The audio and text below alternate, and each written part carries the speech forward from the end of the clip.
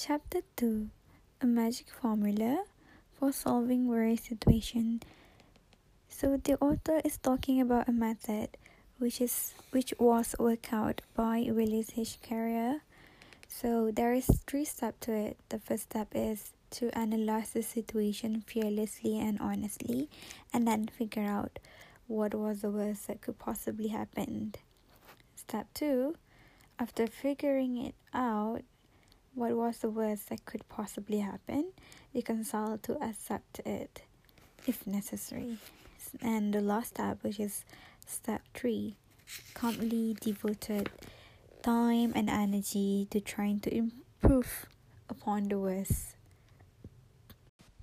He said, because one of the worst features about worrying is that it destroys our ability to concentrate. I agree on that because it is proven, even in science, that anxiety or depression or worrying can affect your concentration, so you become less able to concentrate.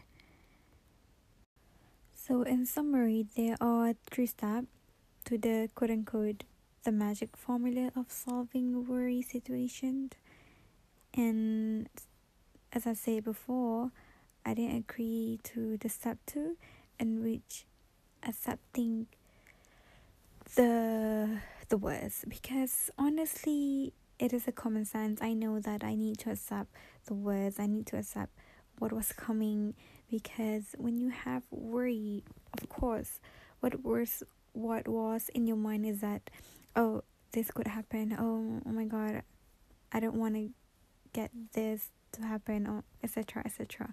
But I feel at that step, which is accepting, and I think it will be more meaningful. And even like the formula, I would agree to it being said magic if he said how to accept, because really I think for most of us, we feel like step 2, accepting it and then face it.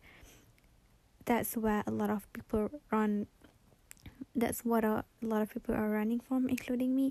So really, I was stuck forever in step 2 if I use this formula. Bye.